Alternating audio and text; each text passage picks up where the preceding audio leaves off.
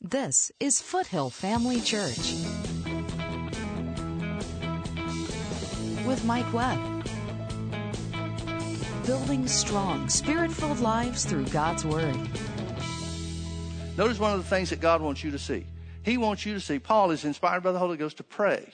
In other words, here's a Holy Ghost-inspired prayer. God is inspiring Paul to pray this. And then the Holy Ghost inspires Paul to write that he prayed this. And then God saves this throughout the ages for you to know. That says it's pretty important to me. Notice what he prayed. He prayed that the Spirit of wisdom and revelation would come to you so that you would know what is the exceeding greatness of his power to usward who believe according to the working of his mighty power. There are 4 words in this verse that are translated or mean some form of power.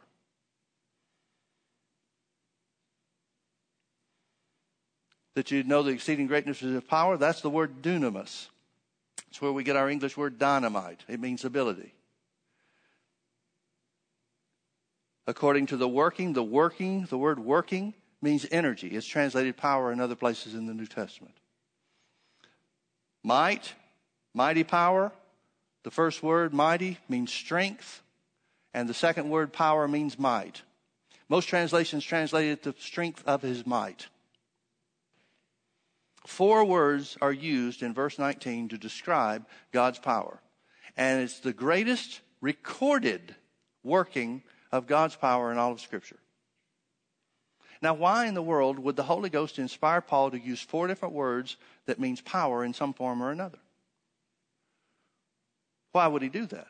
Because he's trying to show that the power behind the authority that we have in the name of Jesus is unmatched in the universe. It's so great that he says that it's caused Jesus to be raised far above all power of the devil, all principality and power and might and dominion, everything the devil's got. He's saying that the power of God that resides in you, and notice that phrase, to usward who believe. To usward who believe. Now, folks, let me suggest something to you, and that is this. Jesus didn't need the power the devil had in heaven. There's only one reason that he needed to obtain the power of sin and death, which is what the power the devil had, which is what the Bible says you're delivered from. There's only one reason that he needed the power of sin and death, and that was to set you free. Adam falling did not affect God one way or another. I'm sure it disappointed him. I'm sure it grieved him because man was his child, and he wanted to fellowship with man, and now man is separated by sin through spiritual death. He's separated from God, and so now God has to make a way for man to have limited access back to him. But as far as God is concerned, as far as eternity is concerned, it didn't matter to God one way or the other. God's still God. He could have poured out judgment on the earth, destroyed man, and started all over. Why did he do this? Why did Jesus go to the trouble of coming to the earth and showing what authority through righteousness does and how it destroys the devil's authority or works in opposition to the devil's authority? Why did he show that? Why did he go to the cross and sacrifice and go through the suffering of the cross? And I'm sure the physical suffering wasn't fun or convenient or pleasant in any way whatsoever. Jesus suffered greatly in physical form. But the thing that he shies away more than anything else is spiritual death. He comes to the place where he knows that he has to be made sin. He has to take on the very nature of sin itself if he's going to pay the price for it. And so he does. Now, why does he do that? So that he can be raised from the dead to restore mankind to the original position of dominion through righteousness. He does it to usward who believe. It's only for you. Jesus had no need for authority. He's in heaven. He doesn't need authority on the earth. He's the creator of the earth. He could have exacted judgment upon the earth anytime he wanted to. He did it for you. That phrase, to usward who believe, that we'd know the exceeding greatness of his power to usward who believe. Folks, that's everything. To usward who believe. And then he describes the power in 4 different words. In other words, it's a greater manifestation, a greater display of God's power than anything we have recorded in Scripture. Now, to me, raising the dead seems like a big deal, but that doesn't compare to this power. To me, stopping the sun and the moon when Joshua prayed seems like a big deal. Parting the Red Sea, kind of big too. You look at some of the things that happened in the Old Testament where the laws of nature that never change were superseded because of someone's prayer or someone's action. Looks like a pretty big deal, but nothing in comparison to the power that was on display when Jesus was raised from the dead. Now here's the reason why I'm focusing on that and taking time to talk about it, and that is this. When you exercise your authority in the name of Jesus, you may not know the full extent of that authority, but the devil knows the power behind it. You may be like the rookie cop that hasn't figured out yet how people are going to respond to you when you tell them to stop.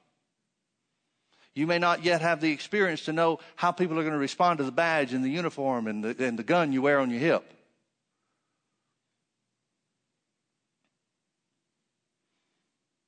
But the devil knows. The enemy knows. If the enemy knows that your power or the power behind your authority is so much greater than anything he can do. And notice the way Jesus said it again in Luke 10:19. Behold, I give unto you authority to tread on serpents and scorpions and over all the power of the enemy. He almost makes a casual statement. Yeah, your authority is greater than anything the devil can do. And nothing can by any means hurt you. The devil can't find a way to hurt you through the authority that you have. If I was one of the 70, I'd want to stay there for a while. I'd want to have a seminar on that. Wait a minute. You said that kind of quick. Let's go over that piece by piece. But they've already got some experience with it. They've healed the sick. They've cast out devils.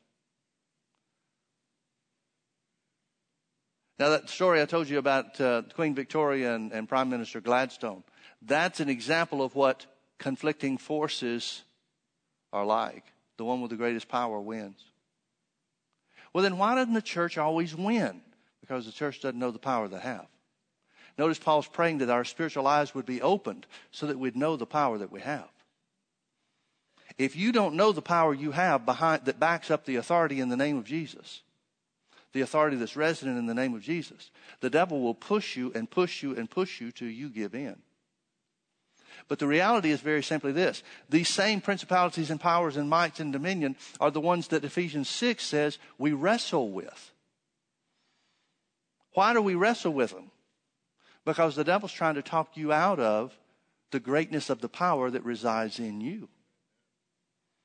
And if he can keep you blinded to that fact, that's why Paul's praying that our eyes would be opened. If he can keep you blinded to that fact, to that reality, then he can keep that authority from working in your life, even though you have the power to back it up. Are you out there? Making any sense? All right. Verse 19 again. And what is the exceeding greatness of his power to usward who believe, according to the working of his mighty power? Power, power, power, power. Which he wrought in Christ when he raised him from the dead, spiritually dead or spiritual death, and set him in his own right hand in the heavenly places. Notice what that power did. It not only raised Jesus from spiritual death, in other words, Jesus became the first person ever born again. Some people don't like to think of those terms, but that's exactly what happened. If Jesus was spiritually dead, then to be raised from the dead would mean that he was born again. Jesus was not reserving some kind of life in and of himself. If he was, then he was not made sin. It says he was made sin. He became sin. Well, if he became sin, that means he lost the life and the righteousness because of that life. That's what I think he's drawing back from in the Garden of Gethsemane. I don't think he's drawing back for a couple of hours of suffering on the cross, as bad as that might be. I think he's drawing back from spiritual death. That's what he agonizes over. He says, my God, why hast thou forsaken me? How could God forsake him? That's when he was made sin. That's when he was separated from God. Up until that moment in time, he could have called the angels to get him down. But once he's made sin, he's in the hands of the devil, just like the unsaved in this world are. So notice what it does. It raises him from the dead, number one. Number two, that power sets him at God's right hand in heavenly places. Notice Jesus, seated at the right hand of God, is seated there because of the power that raised him from the dead. The same power that resides in you.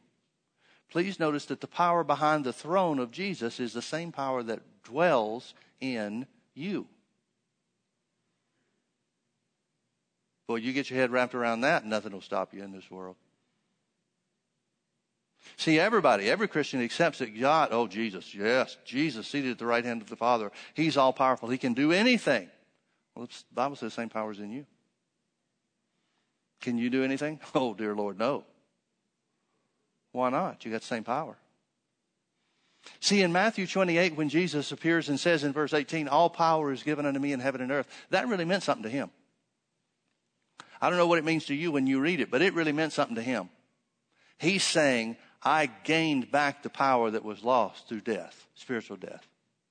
I regained that power. So what does he do? He commissions the church. He says, you go therefore into all the world. In other words, since the same power dwells in me, that created my throne at the right hand of the Father, is the power that dwells in you. You've got the same resurrection power dwelling in you. If you only come to the understanding that that's what you have, that same power is in you. I'll take care of things in heaven. You take care of things here on the earth. In other words, he restored man to a place of dominion. Join Mike Webb and Foothill Family Church every Sunday night at 6 p.m. for our weekly Healing School. Healing School is for those who are in need of being healed from sickness in their body, as well as those who want to strengthen their faith in the area of healing. Now, whatever somebody, you or me or somebody else might think of why Jesus healed the sick, Matthew 8:17 tells us why he healed everybody that was sick. Jesus healed all that were sick, that it might be fulfilled, which was spoken by Isaiah the prophet, saying, himself took our infirmities and bare our sicknesses. You're looking in the future for something to happen. You need to turn around and look behind you, and what the Bible says has already happened. Because behind you is the cross, and on the cross, Jesus shed his blood for your sins, for your peace, literally your financial well-being, and your sickness. Foothill Family Church is in Orange County at the corner of Bake Parkway and Lake Forest Drive, just minutes off the 5 freeway. To learn more about how you and your family can connect with Foothill Family Church, simply log on to mikewebb.tv. Foothill Family Church, building strong, Spirit-filled lives through God's Word. See, we try to get away from the devil. Some of the stuff that's going on, well, I had to pray about this a little bit because I see things going on in the Middle East and the beheadings of these Christians and all that kind of stuff. And it's terrible stuff. There's no question about it. It's terrible stuff. It's so foreign to us. It makes us think that this is stuff that happened hundreds of years ago and stuff. Well, folks, stuff like this has been going on all along. We're just too civilized in our bubbles trying to find out what the latest celebrity news is to realize what the real world is all about. But I see these things, and I get a lot of emails and see some of the Facebook stuff where people are talking about praying that the persecution would stop and stuff like that. And I asked the Lord about it, and I said, Lord, how do you pray about this? And instantly he gave me a prayer. I just started speaking out loud a prayer. And it had nothing to do with that the persecution cease, but that the glory of God would drown the persecution. That God would reveal to his enemies the greatness of his power. See, these things are prophesied, folks. These things are said in the scripture that it's going to happen. What do you think would cause a worldwide revival? What do you think would cause a flood of people coming into the kingdom of God? For God to stop the persecution so we could go back to business as usual? Or for God to show his power in the middle of persecution so that the enemies of God are thwarted? And people realize that the name of Jesus is the greatest name that there is. God didn't promise you flowery beds of ease till Jesus comes. In fact, he said things will get worse and worse. But he also said, I'm coming back for a glorious church. Well, wouldn't a glorious church be a church that's exercising authority? Could you be a glorious church if you're not exercising authority in the way that God intended? I don't think so. So anyway, What is the exceeding greatness of his power to usward who believe, according to the working of his mighty power, which he wrought in Christ when he raised him from the dead, number one. Number two, and set him in his own right hand in the heavenly places. Far above. Say far above. Now say all. Far above all principality and power and might and dominion. I guess we could say four alls there. All principality and all power and all might and all dominion. That's what it means. And every name, not one left out, every name that is named, not only in this world but also in the ages to come. And hath put all things under his feet. Here's how far above Jesus has been seated at the right hand of God. And has put all things under his feet. And gave him to be the head of the church over all things. Now I changed the wording there, but I did it on purpose. Because some people look at that and say, well, yeah, Jesus is the head over all things. Jesus. Oh, Jesus, do something about this. That's not what he's saying. He's saying Jesus was given to be the head of the church. Jesus seated in heaven is the head of the church, which is his body. Well, where is the body? Where is the church? Over all things. Why? Because verse 22, his body is the fullness of him that filleth all in all. Do you realize what that's saying? The fullness of him that filleth all in all. Can I translate that for you in a little different way? His body which filleth all in all literally means this. Which Jesus, as the head of the church, can't do anything except it's done through his body. The body is the fullness of him. You ever seen anybody's head do anything without the body? Nothing other than think. The head can come up with all kinds of plans, but if the body doesn't carry them out, what good are the plans? That's what the Bible's saying. The Bible is saying we've been raised, it says Jesus has been raised and seated at the right hand of God the Father, far above all principality and power and might. God set him there as the head of the church. And he seated him far above all things. Which means the church is seated far above all things. And the church is his body, the fullness of him that fills all in all, meaning Jesus, if he's going to get anything done here in this earth, now heaven he takes care of on his own. Anybody ever had Jesus ask you if you'll take care of something in heaven? Well, of course not. He said, all authority is given unto me in heaven and earth. I'll take care of heaven, you take care of earth. God didn't make man to have authority in heaven. He made man to have authority on the earth. So his body, which is the church that fills all in all, very simply means Jesus, if he's going to do anything here on the earth, has to do it through his body. Which means we, if we're instructed of the Lord to do something, to exercise authority over the devil, and don't because we're afraid or whatever other reason, it means God's plans can't be accomplished. Can you see why it's so important for us to know who we are in Christ? So that when the Lord speaks to us to do something, whether it's something small in our estimation or something that supersedes the laws of nature, which we have example after example of in Scripture, we don't stop and think, oh, I can't do that. That can't be the Lord. Jesus, you're going to have to do that yourself. And he's sitting in heaven saying, I'm trying to. That's why I'm using you. I'm the head, you're the body. Chapter 2. And you hath he quickened. And you hath he quickened. Now this, grammatically, this was really tough for the translators. Notice the phrase, hath he quickened.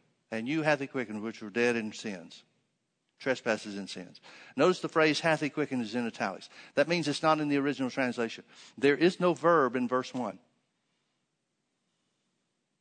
There is none. There is no verb. And you get all kinds of commentators and theologians and whatever names you want to call people that comment on this verse. They'll come up with all kinds of spiritual reasons and the Holy Ghost left this verse unfinished and stupid stuff. Just really dumb stuff. I mean, stuff that it'd take a real educated religious person to come up with.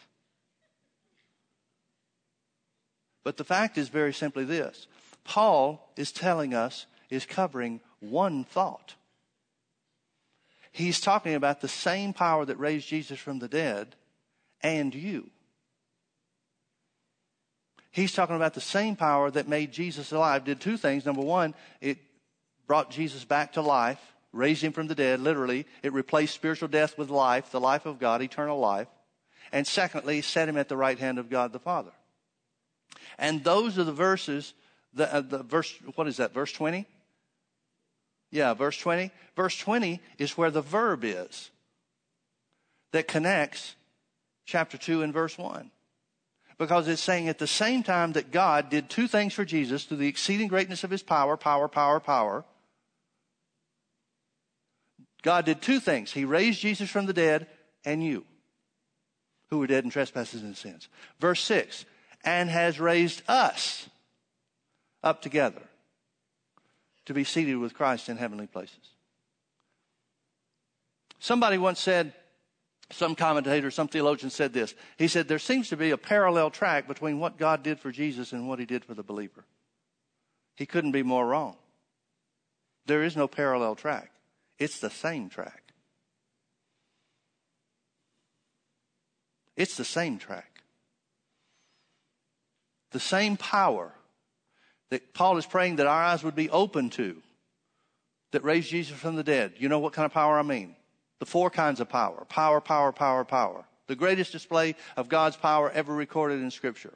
That's the power that dwells in you. It did two things. Number one, it raised Jesus from the dead and raised Jesus from the dead, made Jesus alive from spiritual death. He made you alive.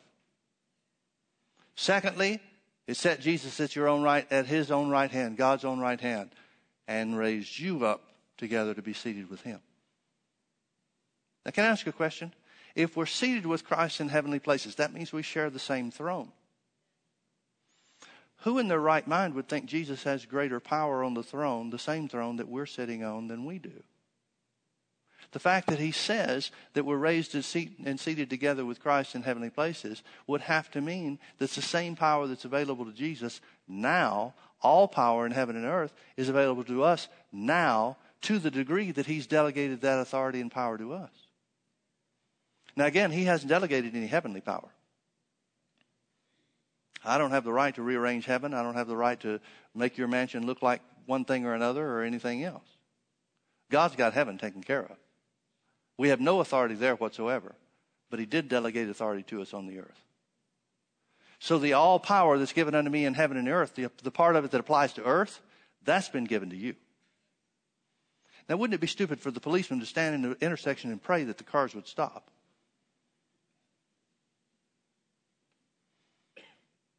He doesn't pray. He doesn't stand out there and say, yesterday I felt strong, but today I'm just not up to par. I'm not sure it's going to work. It's going to work not because of how he feels.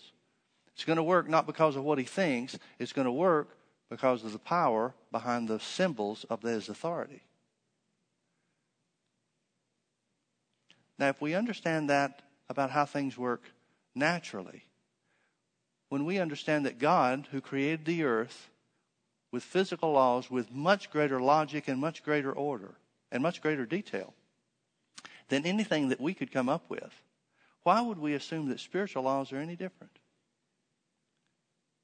And you hath he quickened and has raised us up together. Ephesians chapter 2 and chapter 2 verse 1 and chapter 2 and verse 6 is everything about why chapter 1 is important. If we just stop with saying, well, here's what God did for Jesus and here's the power that he has seated at the right hand of the Father, well, good for him. But what does that do for you? But chapter 2 tells what happened for you. That's why to usward who believe is so important.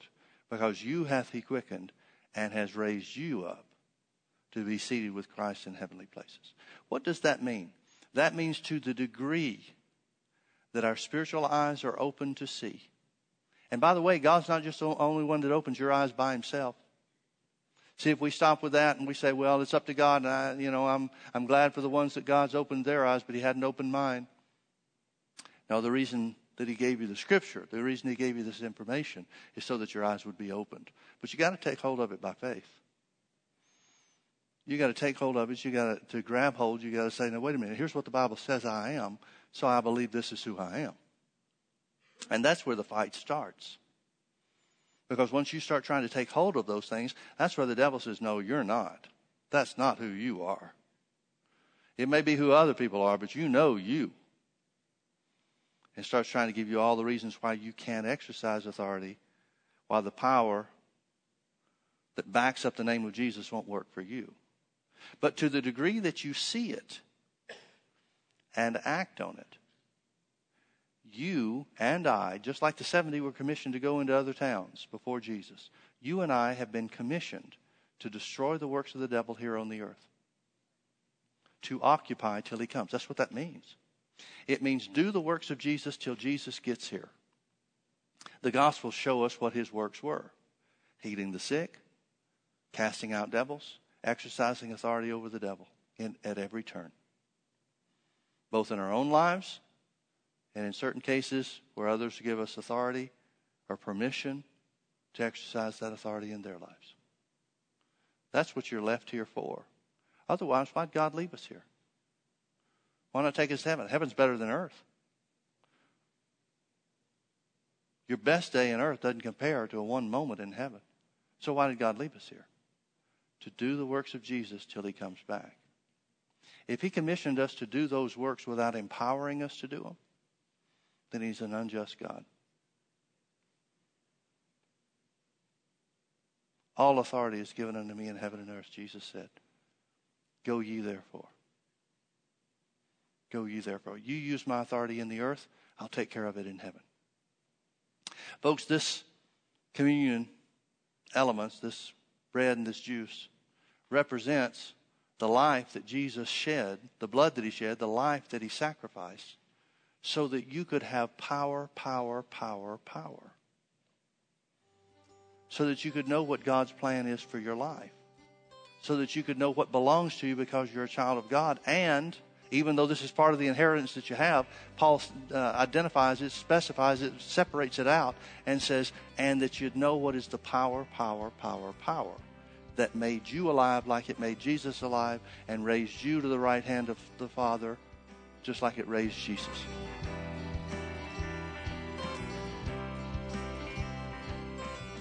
The Bible says that when Jesus was raised from the dead, he sat down at the right hand of God. And the Bible says that we're also seated with him at the right hand of God. That place is a place of authority. Thanks for watching today. Come visit us at Foothill Family Church. This is Foothill Family Church with Mike Webb. 4 characteristics, different characteristics of power to identify the power that raised Jesus from the dead. Now, the Bible says that Paul is praying by the Holy Ghost that we would come to the knowledge of that power in us. Join us Sundays at 9:30 a.m. and 6 p.m. or Wednesdays at 7 p.m. Visit us online at mikewebb.tv. Foothill Family Church, building strong, Spirit-filled lives through God's Word.